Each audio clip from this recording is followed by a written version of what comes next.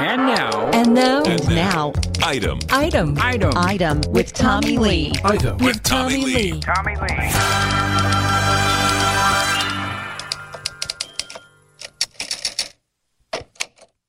All right, welcome to another epic podcast crossover event. Which we're having trouble figuring out how to begin because we haven't individually done one in a while, and we certainly haven't done one collectively in a while. Yes, my name is Brad King. Tommy Lee. Hello, hello. I host the Let Me Ask You a Question podcast. You host the Item podcast, and I've also got the Archive podcast, Yes. which is pure fiction, which Yes. is exactly what you want from a guy who delivers the news. I will refrain from Any editorial? Yeah, I'm sure they're very easy jokes to be made there. We have in the past talked collectively on both of our shows, done one of these epic podcast crossovers about things in the zeitgeist that we both dearly love. We did one for Star Wars. We did one before that for Buffy the Vampire Slayer, when Tom Petty passed away because we're big fans. And what was the other one? Game of Thrones. Game of Thrones. When the most recent season ended.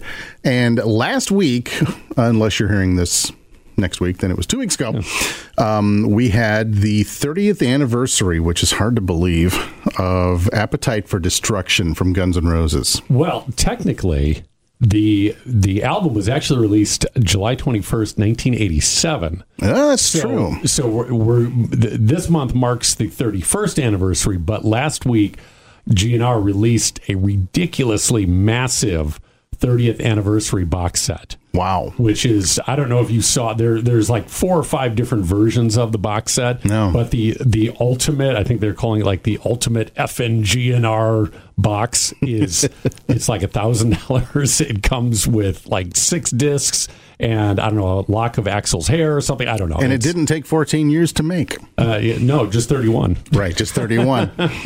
And it's funny, too, because I always think of this album as an 88 album, not an 87 album, because the first year that it was out, it didn't really register on my radar. It wasn't until after I graduated in 88 that it was everywhere that summer. Yeah. And I just kept hearing it everywhere. Yeah.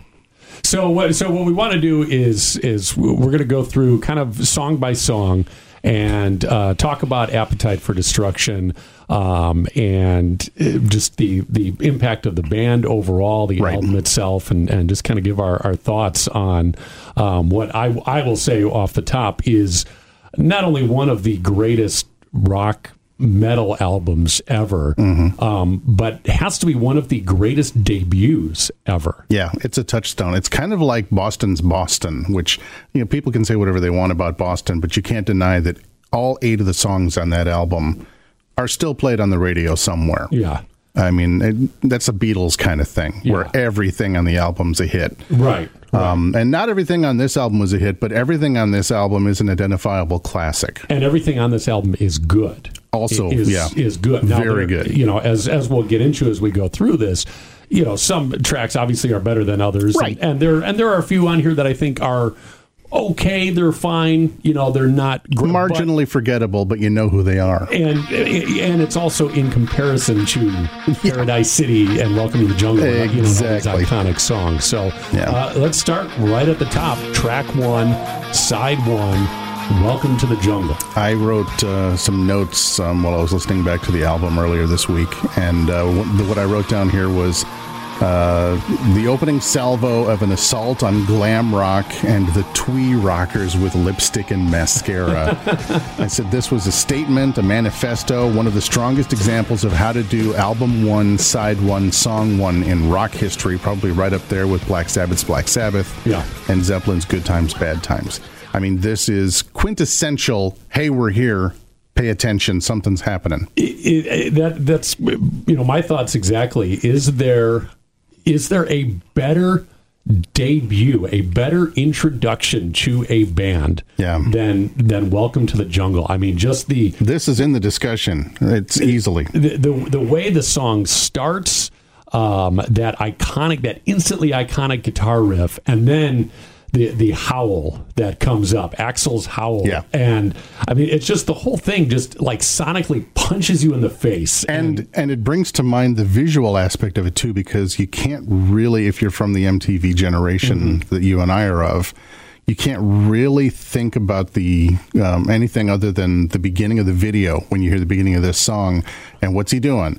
He's getting off the bus in L.A. And the whole world's in front of him, just like what was going on with the band. So cool. And now for me, I'm a few years younger than you, so I knew of Guns N' Roses, in 87, 88. Right. But I was 10 years old in 87. So GNR weren't really my thing yet. Right. For me, it took really to the Use Your Illusion album, so the early 90s, when I really became hardcore GNR. So I don't have a specific memory of the first time I heard Welcome to the Jungle. Do you remember the first time, that whether it was that video or that song, and what that effect was? The first time I really paid attention and heard the song, I might have heard parts of it in passing and was wondering what it was. But a couple of months before graduation, I'm at my buddy Morgan's house, and he had just gotten the album on vinyl, and we're in his room listening to it. And I'm just shaking my head like, where the hell has this band been? Right. Yeah. Thank God for these guys, whoever they are. Yeah. And this is just amazing. I mean, it was nothing like anything else that I was hearing right now. And I was into Metallica and Maiden. I also had, the softer side of the other artists that I liked. I was still really big into, a lot of the softer things, and some of the stuff like Def Leppard and a lot of the hair bands appealed to me. This was nothing like any of that. This was just balls to the wall. Let's get some work done. Rock. And that's interesting, because that was one of the things I wanted to ask you about, and I think I know your answer based on what you just said. But do you or did you ever consider Guns N' Roses hair metal? I don't know, because to me they were. In the Welcome to the Jungle video, Axl had the hair all teased out. Yeah. And, they were kind of doing, Axl at least, and Duff to a certain extent, were kind of doing a little bit of the makeup. Right. But it was like, by the second single, they were done with that. That was gone. They were done with that. And, they were trying to find their way in L.A., and they got bigger than the L.A. scene. Yeah. Is what happened. And so they outgrew the L.A. scene like that. Yeah. And I think that's why we saw that transition happen pretty quickly by the time the second song came out. Yeah, and to me, that always made them a much more legit band. Yeah. I don't know whether it was a conscious decision on their part or not, but it got them out of that novelty of the hair band. Right. They transcended that very quickly. Yeah, they earned their bones very quickly. Yeah, and not to knock Poison or Motley Crue or any of them, but I think most people can agree GNR was such a much more impactful and bigger band than any of those other hair bands. After a statement like Welcome to the Jungle, where do you go on that album? And their answer was, it's so easy, which wasn't a hit. But it's one of those songs. I mean, Axl almost sneers his way through the whole thing. And he almost sounds disinterested, like, whatever, I'm just doing a song. Which is the attitude he's putting out there, and it totally works for him, even though we have no idea who this guy is.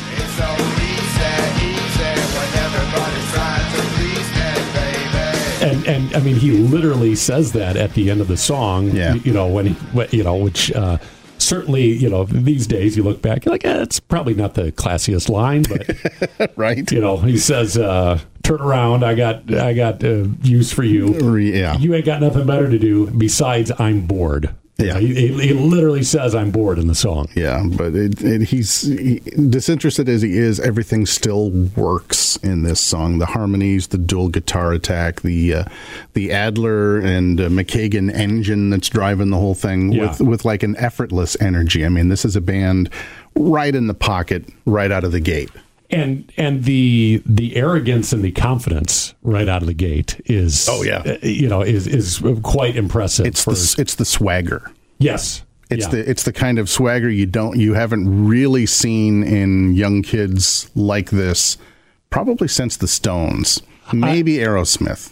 It's interesting that you mentioned both of those bands, because I've always thought that that you can draw a direct line from the Rolling Stones to Aerosmith to Guns N' Roses.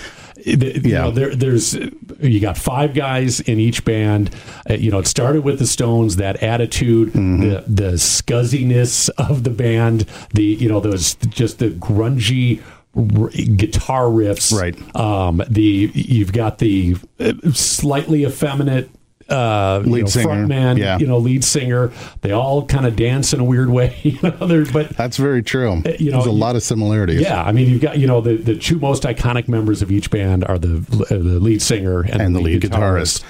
They all co-wrote together. Yeah. Also in that vein, the other line that I would put directly leading to Guns N' Roses, AC/DC, which is ironic given that Axl's now they're singing with them. Yeah. Yeah. But absolutely, I mean, there's. For a band that doesn't really sound like anyone else, technically, they had a lot of direct influence from all 3 of those bands. Yeah, oh yeah, for sure. Yeah, and you can tell it. Yeah. Now, track 3, one of my favorites on the album, Night Train. Night Train. God, I love Night Train. Yeah. Ready to crash and burn, I never learn.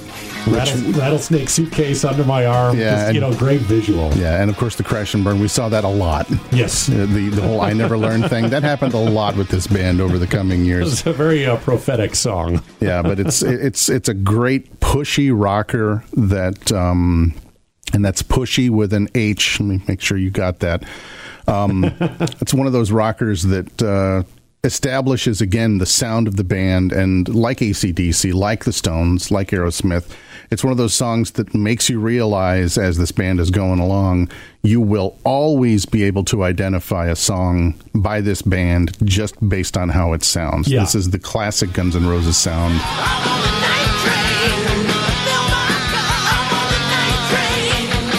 Really setting itself up for the future. Well, and that's one of the things that I always admired about Guns is you knew GNR before Axl started singing. Right. Obviously when Axl, nobody sounds like Axl.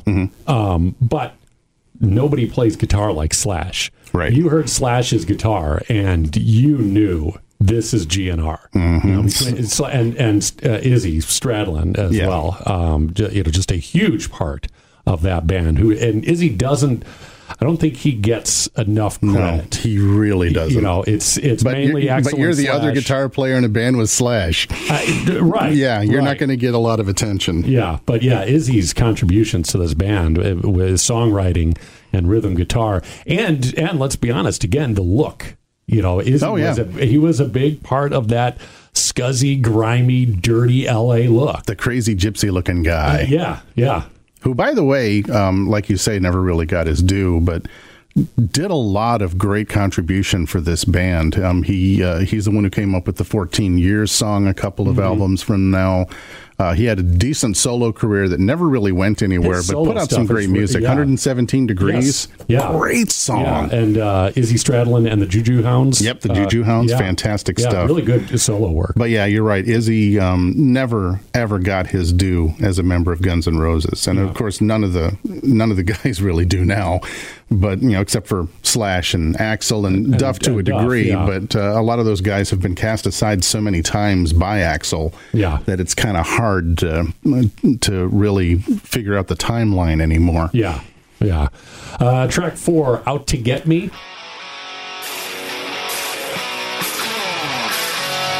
It's the first truly forgettable track of the album. It feels like filler, but it still kicks ass. And again, this when you're comparing it to the other 11 tracks on here, which are all really solid, really good hard rock songs. Yeah. But Out to Get Me it's good. It's every band has fillers like this. It's a cool song, but I mean, hey, if this is your filler. Yeah, it says a lot about the quality of the album. Considering it's on the first Guns N' Roses album, even the least memorable songs on this album have that muscle that involuntarily moves your neck back and forth. Right. Yeah. So Out to Get Me.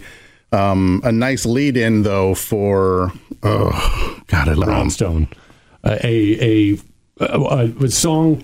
This one and one other that will get you. To me, is such an autobiographical Guns N' Roses song. Mr. Brownstone. We've been dancing with Mr. Brownstone. He's been knocking. He won't leave me. I think really more than any other song in their catalog, tells the story of Guns N' Roses. I would totally agree. What's the line? Show starts at 7. We go on stage around 9. Which in the later years would be show starts at 9. We go around on stage around 2 or whatever. Exactly. But it tells you that their whole story right out of the box. And musically, it's this wonderful little shuffle about dope, basically. Mm-hmm. And it's probably one of my favorite songs on the whole LP. I mean, if you're old enough to remember what an LP is.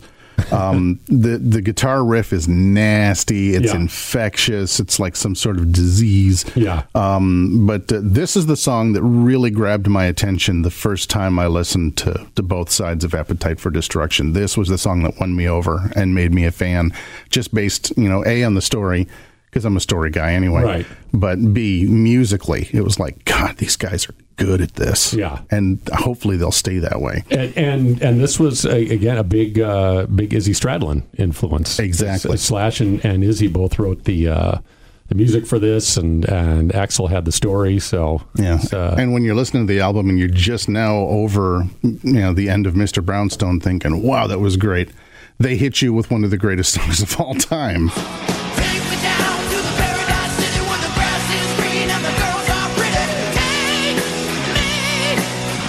Yeah, Paradise City. Paradise City, almost 7 minutes. And I think Paradise City is, even more so than Jungle, I think is their most iconic video. There's nothing special about the video. It's concert footage. Yeah, but think about what it is. It's a band on their first album playing a packed stadium filled with tens of thousands of people. And to me, the Paradise City video is what established the look of Guns N' Roses, particularly the look of Axl Rose. That cliche look. When you think of Axl, you think of the bandana, you think of the aviator shades, the leather, the leather, and the sidewinder dance, and you got it all in that video. And I think one of the most memorable concert footage videos as well. Yeah. And there were a lot of detractors in the 1980s who always liked to say that rock was dead. And this video was visceral evidence. Yeah, this was visceral evidence, both in music and video form, saying no. Yeah, this song was so huge that there were radio stations that never touched stuff like this back in '88, that were cutting the guitar solo out and ending the breakdown section a little bit early, so that they could pass this off on their radio stations. Yeah. I heard Paradise City on adult contemporary stations when it came out. Yeah. And by the way, my radio career started right around the time the singles were really starting to drop off of this album. Yeah. So I got to enjoy the lovely ride with this album. And I was on top 40 stations, not rock stations back then. And we played the hell out of this album and the cuts on it, rather, that were released. And the funny thing is, we haven't even gotten to the biggest song from this album yet. No, that's and we're already talking about how epic the songs have been so far on this album. Now, the next track definitely was never going to be a single. I was just going to say, definitely one that would not get played on adult contemporary. Right. You need a lot of editing. But again, a really, really great track, My Michelle. And another one of my favorites, too. The story in this song is just so messed up. Now, do you know the story behind the song? No. Okay, so the story, as legend goes, if what I read years ago is correct, is that Axl, big Elton John fan. Yes, Elton John was Axl was a huge Elton John fan, and so like all good-hearted people, right. So Axl and his girlfriend Michelle at the time, I don't know what her last name was, but they were in the car and they were listening to your song. And she said, that's so beautiful. Why don't you write a song for me like that? My Michelle was his answer. Well, it's just a hair's difference between the two songs. Right, My Michelle, also a big wedding song, a big first dance. Yeah, exactly. And the father-daughter dance. Yeah. But again, this is the quintessential GNR riff structure with some extra harmony thrown in. And the riff is as body as Michelle herself is in the story. It's excellent songwriting. It's even better execution. I mean, I've never met a Guns N' Roses fan who's like, I'm not a big fan of my Michelle. Everybody loves this song. Loves this band. The way it starts out, again, it's got kind of that slow build into it. Yep. And it's one of those that just kind of, it piques your curiosity. Yeah. And then it just boom, then it just punches you. I rediscovered my old iPod not too long ago, and it had exactly 2 Guns N' Roses songs in it. One was Civil War, because I love that song. Oh, yeah. That's, yes. And one of my favorites. The other was My Michelle. Yeah. It was the only one I had from the first album on the iPod. I only had 2 GNR songs in the whole thing. It's like, what the hell was I thinking when I put this together with just 2 songs? But My Michelle was one of them. Yeah. Yeah, such a great song. And not something that most people usually say about the next one, but again, really solid song. Yeah, again, Think About You is really good. Again, if you're going to rank the tracks on this album, that's going to be near the bottom. Right. But it's good. As we've been saying, song. The weakest songs on Appetite still sound better than the best songs on most of the other first albums of the era. Right. These Think About You and Out to Get Me, and I think Anything Goes. We'll get to that in a couple tracks, but those to me are the 3 weakest. They're the filler, but I don't skip over them. No, you still listen to them. Yeah, I listen to this album all the way through. There's nothing on here that I go, all right. I agree. And Axl gives us the kick-ass vocal shiver in the chorus. Yes, where you can possibly hear his bottom lip quivering. Right. Yeah, that is the coolest part of that song. And the other thing about Think About You is it does make a nice appetizer for the main course, the 16-ounce ribeye with rocket sauce that's coming up next, which is Sweet Child of Mine. One of the most iconic, most memorable guitar riffs of all time. That intro. Yeah. I mean, this is a song that everybody knows. Everybody knows this song. Yeah. Everyone's heard this song. Everybody likes this song, as overplayed as it might be by this point. It's been covered. Even Fergie couldn't screw this song up. God knows she tried. I know a lot of people hate the Sheryl Crow cover of this, but I think it's fine. It's fine. It's fine. But it is. It's a song that gets covered. I go to a lot of country artist concerts. This is like a standard for country artists now. Yeah. I mean, it's, rock artists, country, everybody knows and loves Sweet Child of Mine. What I wrote down was, if every other song from 1987 and 88 was a movie, this song is Avengers Infinity War.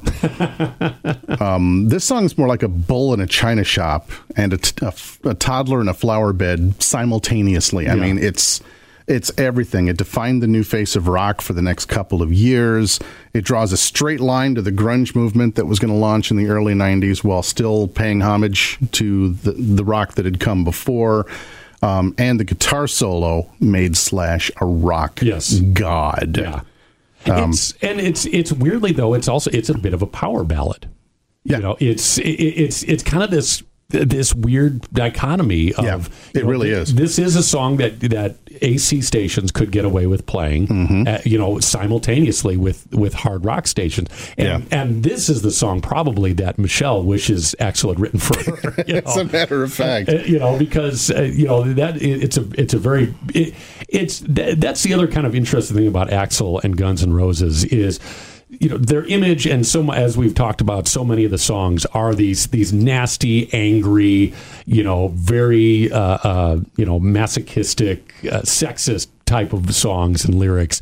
But then, occasionally you get something like Sweet Child of Mine, which is goes completely against the image that these guys were trying to put out. But it made you realize that Axl does actually have a soft side. Yeah, and the thing I love most about what the legacy of this song has been is, I don't know that I've ever heard anyone, and I mean anyone, ever sing along to this song without trying to imitate Axl's voice on the "Where do we go?" and even the no thing at the end. I mean, everybody tries to sound exactly like Axl when they sing this. It's kind of like you can't hear that part of Bohemian Rhapsody without headbanging like they did on Wayne's World. Right? Yeah.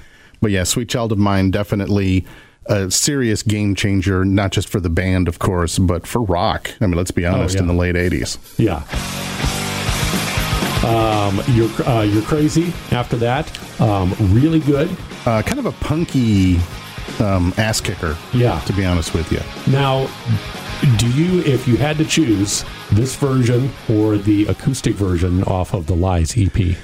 Ooh. A tough call, I know. It's a really tough call. I kind of go with this one, personally. I love the acoustic. Yeah, and I lean to the acoustic just because and again, it's kind of what we've been talking about, how everything on here is so great.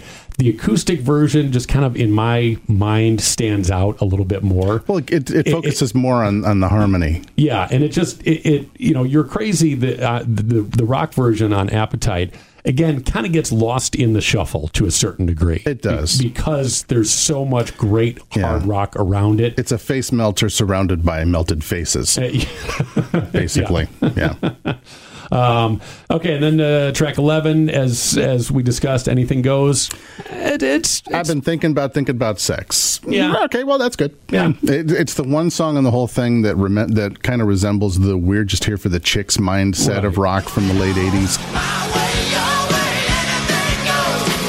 But then again, Trickster and Faster Pussycat couldn't even be the roadies for anything that sounds this good. Right. Again, as filler, quote unquote, filler tracks go, they're doing pretty well. Yeah, and it showed that Guns N' Roses was just jumping the line on all of those hair metal bands right here on their debut effort, which was great. Right, because that Anything Goes would have been for lesser bands, that could have been their biggest hit. Yeah, that matter could of have fact, been a career-defining hit. My way, your way, anything goes. And people are surprised that wasn't a hit, right? Because they know the song, right? Exactly. And again, when you go through, you're like, it's one of the more forgettable cuts yet. Yeah, I mean, it's amazing to think of it that way.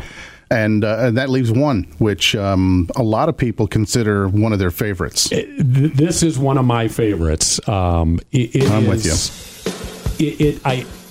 I think kind of distills everything about Guns N' Roses into 6 minutes and 13 seconds. Yeah. The story, it's dirty, it's scuzzy, you've got great Axl vocal work. You have the porno sound section, in the middle, which it's called Rocket Queen, so right, exactly, and that the whole section there, the story behind that. No. You did some homework. What do you got for me? Well, so those those sounds are, again, according to legend, and this has been pretty much confirmed by all parties involved. Brought somebody into the studio, or yes, Axl. Well, there you go. Brought Steven Adler's girlfriend. Oh, no. So that's Axl and Steven Adler, because she was mad at Adler because she caught him with another groupie or something like that. Oh, God. So she started hitting on Axl. And you know what? I do remember this story. I think I read it in the original rock and roll comics back in the day. Yeah. Oh, my God. That's right. He brought her in and hot it up. Yeah. Started recording. Hit that record button. I'll be hitting the button. Right. Yeah. But again, it fills in that story and that legend of Guns N' Roses. Absolutely. And everything that everybody thought about them and the image that they portrayed, it just fit right into that. And again, it's a solid song that sounds like it belongs, especially the first half of it, on the soundtrack of any movie where people in leather are beating the crap out of other people in leather. As strong as the opening cut of the album was, this ends the album with an equally powerful statement. Yes. It's just 6 minutes of pure cock rock. And it makes you think of Judas Priest, the Scorps, Deep Purple, all those guys that came before. And I love the change to the bridge at the end. Yeah, because it's basically like two different songs. It showed that there was depth to this band. Yeah, which is again not something that you saw out of a band that typically sounded like this, especially on their debut. Right, and looked like this. But yeah, it is such a strong ending. Yeah. To that album that that song finishes, and I'm like, let's start over. Let's go again. Let's go back to track one. It's amazing that an album with 12 tracks, almost an hour long, can somehow still leave you wanting more. And we'd have to wait little less than a year for more. We got GNR the Lies. EP, yeah, which is okay. I mean, it has some, again, the acoustic You're Crazy, Used to Love Her, I just listened to that in the car the other day. Used to love her, but I had to kill her. Yeah, that's a great one. I think, and I love the Use Your Illusions albums. I do too. Use Your Illusions 2, more than one. I'm with you on that.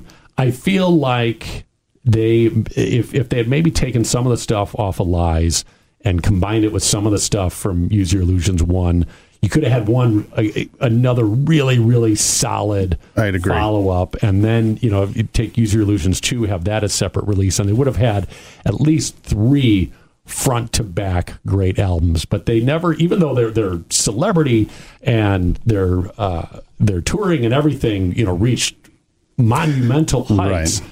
They were never able to match the greatness of Appetite for Destruction. True, because after we had the Use Your Illusions, which again, very strong albums, Yes. and I remember everybody clamoring to the store and buying both of them. Yeah.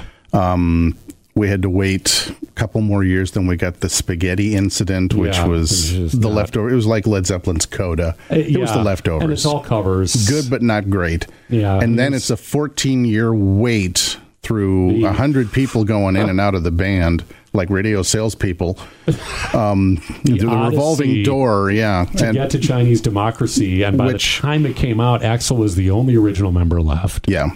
And there was no way it could have possibly lived up to the expectations No way in hell. anyways, but it was not very good. Well, I like the album, but the problem is there were like 2 great songs, maybe 2 or 3 good songs, and then Yeah, I mean the title track is good. I like the title track. I like Madagascar, and I like Better. Better was good. Is good. It was a different sound. It was a different feel. Yeah. It was a different band. Right. So right, but yeah, nothing they've ever done has come close to really matching what happened with Appetite, which sold 14, 16, 17 million copies. Yeah, I mean, just what a legacy just on that album alone. Yeah, absolutely. What an impact. And 31 years now. Oh, God. We're old. We are very old. But and it makes you wonder who's next. I mean, who's going to be the next album that we can think of 3 decades after it came out that made that kind of impact. Maybe Nevermind, but not all. That was the first one that I thought of. But not all the songs on Nevermind are as good as the songs you remember, like Polly and Nevermind is not a debut either. No, also true. So that's, I mean, it's hard to match what Guns N' Roses pulled off. It was lightning in a bottle. Not even Guns N' Roses could match what they did here. Exactly. So, well, this was fun, and I'm going to go and listen to Appetite again. I think I'm going to do the same, actually. Tommy Lee, Brad King. Thank you so much. It's always a pleasure, my friend. Now we need to find another cultural touchstone that we can play with. We will work on that. All right. Let me ask you a question, the item and the archive. Go check them out. Thank you guys very much for listening.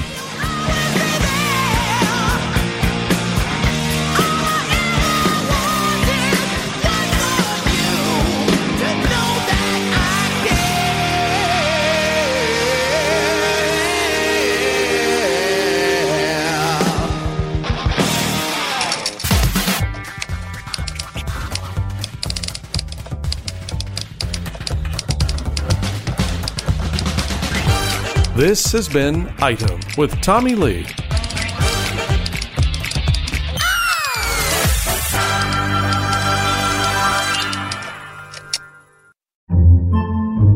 Podcasts by Federated Media. Podcasts by Federated Media.